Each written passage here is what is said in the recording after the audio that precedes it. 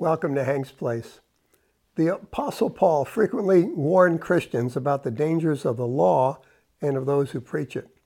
Watch out for those who put obstacles in your way, contrary to what you've been taught. Romans 16:17.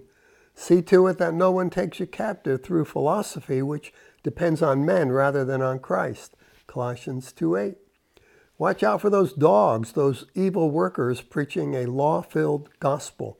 That's Philippians 3:2. And remember those Galatians?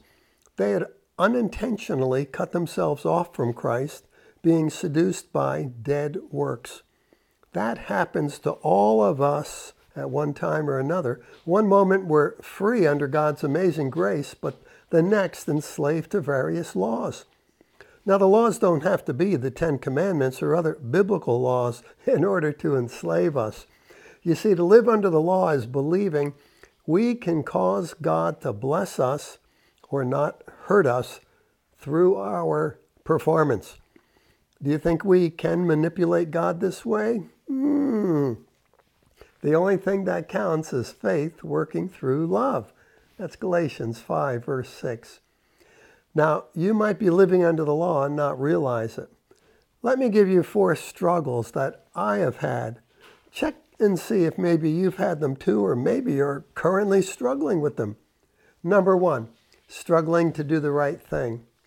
To live by a code of conduct is infinitely inferior to the life that Jesus wants to live through us. Why choose rules when now we have a wonderful relationship? Rules or relationship, we can't have both. Even when we can keep the rules, we are doing the wrong thing because then we're not walking by faith. Wow. So how about choose abiding in Christ? You'll find yourself doing the right thing at the right time, every time. Second struggle, to be righteous. Before the cross, righteousness was demanded of sinful man. That's Deuteronomy 6:25. But at the cross, it all changed. Righteousness became freely given. Romans 5:17. It's the gospel of grace that reveals the gift of righteousness, and that comes from God. Romans 1:17.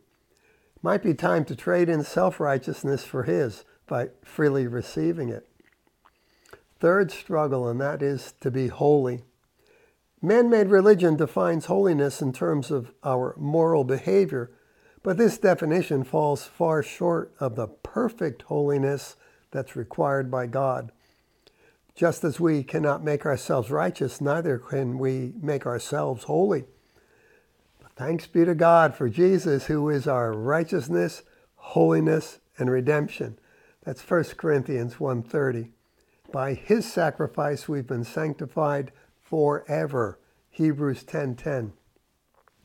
Consider, for example, those Corinthians and their bad behavior.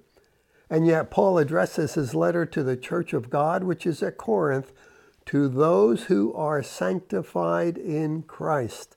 1 Corinthians 1, verse 2. Holiness is based on our identity, not our performance. We are in Jesus, who is holy and righteous. Thus, we too are holy and righteous. And the fourth struggle is that of trying not to disappoint God. If we have a law mindset, it's natural to think we've disappointed God here and here and here and here. But that's impossible, friend, for disappointment comes from unmet expectations, and God doesn't have any of those. Before we were born, he knew everything we would ever say and do, how long it would take us to come to the cross, how many times we would stumble and make mistakes, and yet knowing all this, he still loves us unconditionally. Under law, it's natural to think of our shortcomings and then project them as disappointments onto our Heavenly Father. No. He loves us with an unfailing love. 1 Corinthians 13:8. He knows all our faults and yet chooses to remember them no more. Hebrews 8:12.